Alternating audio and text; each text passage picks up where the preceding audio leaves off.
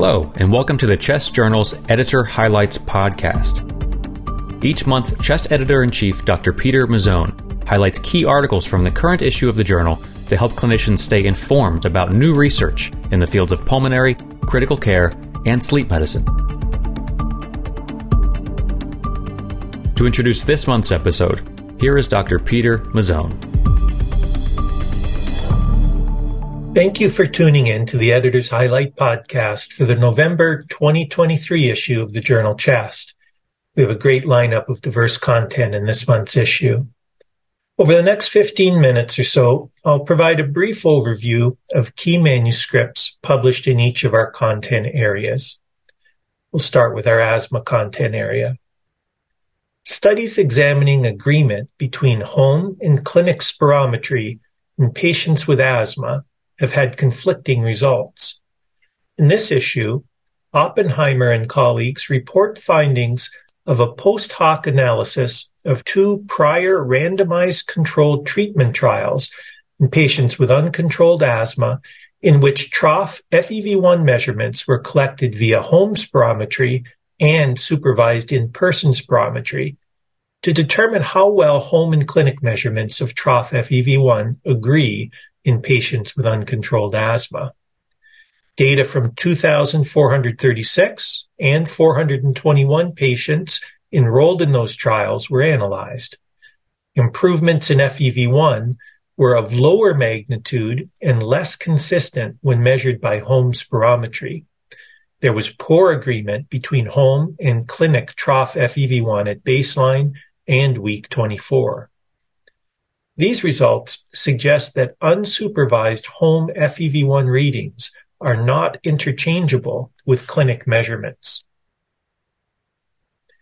Next is our chest infections content area. Microbiological outcomes of treatment of Mycobacterium avium complex are often used as the primary endpoint of antimicrobial treatment, but their long-term impact on prognosis is uncertain. In this issue, Kim and colleagues report findings from a retrospective evaluation of adult patients treated for Mycobacterium avium complex, designed to determine if patients who achieve microbiological cure at the end of treatment have longer survival than those who do not. 236 of 382 patients achieved microbiological cure at the completion of treatment.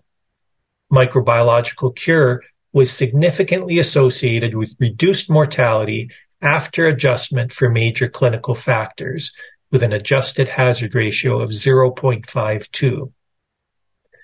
These results suggest that microbiological cure at completion of treatment of Mycobacterium avium complex pulmonary disease is associated with longer survival. Also in this section are original research articles that include a case series of patients with pulmonary mucormycosis, a systematic review and meta-analysis of risk factors for non-tuberculous mycobacterial pulmonary disease, and a living systematic review and network meta-analysis of conservative and surgical modalities in the management of pediatric parapneumonic effusion and empyema. On to our COPD content area. Identifying individuals at risk of progressing to COPD may allow for initiation of treatment to slow the progression. In this issue, Makimoto and colleagues evaluated whether the addition of CT imaging features, texture-based radiomic features, and established quantitative CT scan features to conventional risk factors improves the performance for predicting progression to COPD. 294 at-risk participants were evaluated, 52, or around 24%, in the training data set, and 17, around 23%, in the testing data set, progressed to spirometric COPD at follow-up. Compared with demographics alone, the addition of CT imaging features, or CT imaging features and spirometry, significantly improved the performance for predicting progression to COPD. These results suggest that the quantification of structural changes on CT imaging improves the ability to predict progression to COPD when compared to conventional risk factors alone. Completing this section is a chest review of quantitative CT airway imaging for diagnosis and management of lung disease and the 2023 Canadian Thoracic Society guideline on pharmacotherapy in patients with stable COPD. Next is our critical care content area. Persistent inflammation, immunosuppression, and catabolism syndrome, or PICS, is linked to delayed mortality and sepsis. Limited information is available on PICS in pediatric patients with sepsis. In this issue, Patterson and colleagues report findings from a retrospective study of pediatric patients who died of culture-positive sepsis to determine the prevalence and characteristics of pediatric PICS in patients who died of sepsis-related causes. Of 557 patients with culture-positive sepsis, 262, or 47%, had pediatric PICS.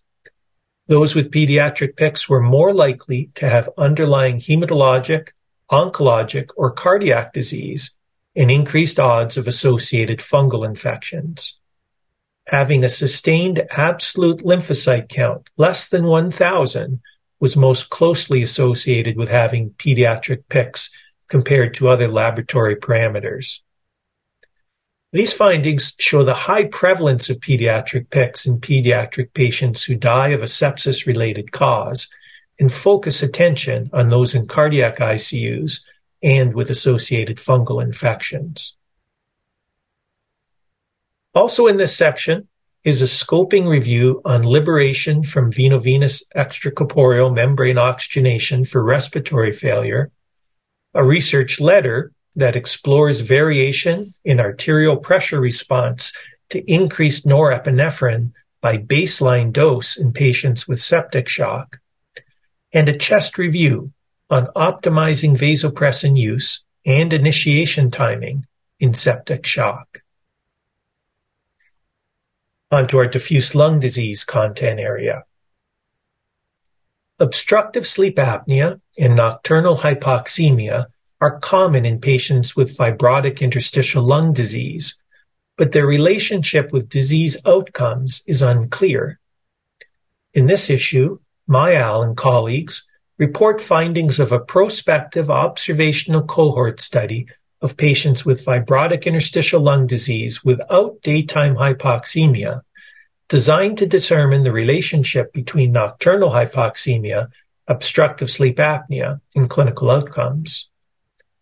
20 of 102 patients showed prolonged nocturnal hypoxemia, and 32 showed obstructive sleep apnea.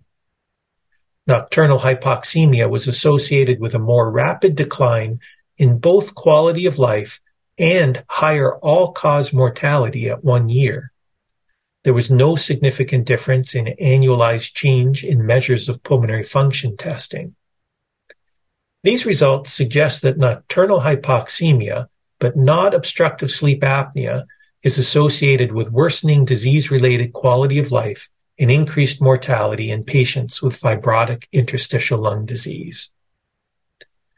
Also in this section is an original research article evaluating high-definition video bronchoscopy for the diagnosis of airway involvement in sarcoidosis, and a research letter that reports on screening for exposure to beryllium among U.S. veterans with a diagnosis of sarcoidosis.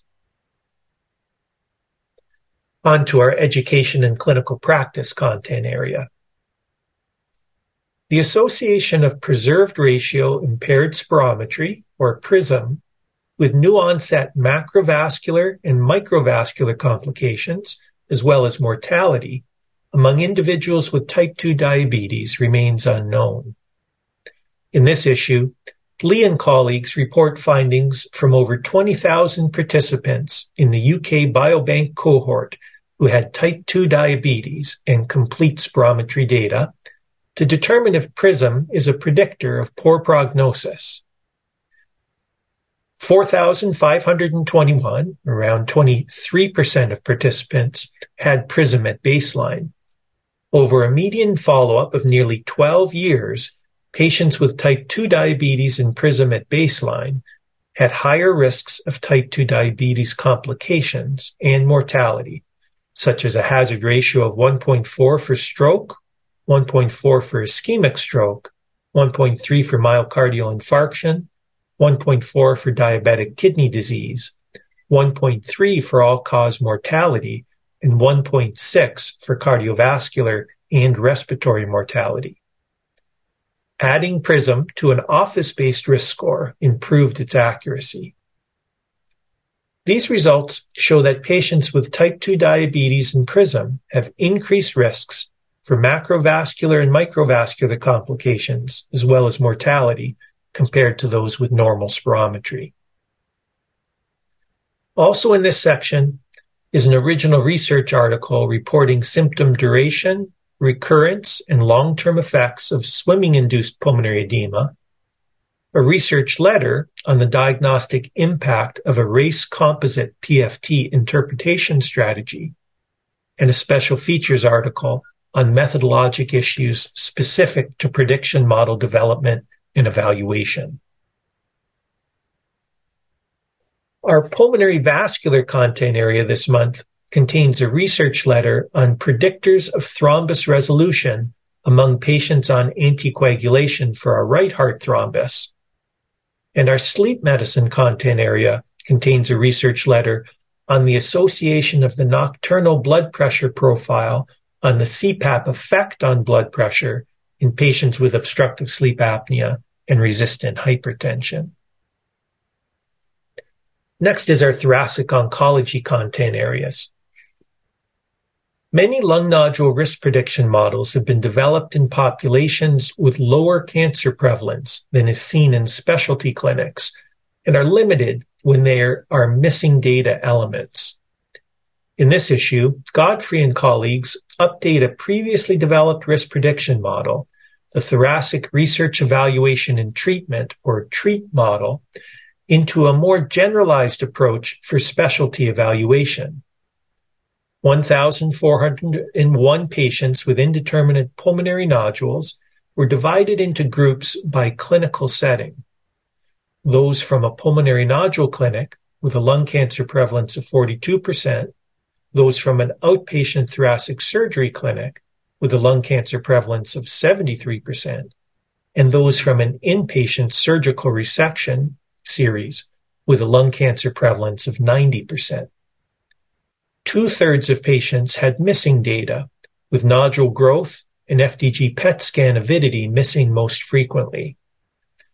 The model developed had an area under the curve across missingness patterns of 0.85 compared to 0.8 for the original TREAT model, 0.73 for the Herder model, 0.72 for the Mayo model, and 0.69 for the Brock model.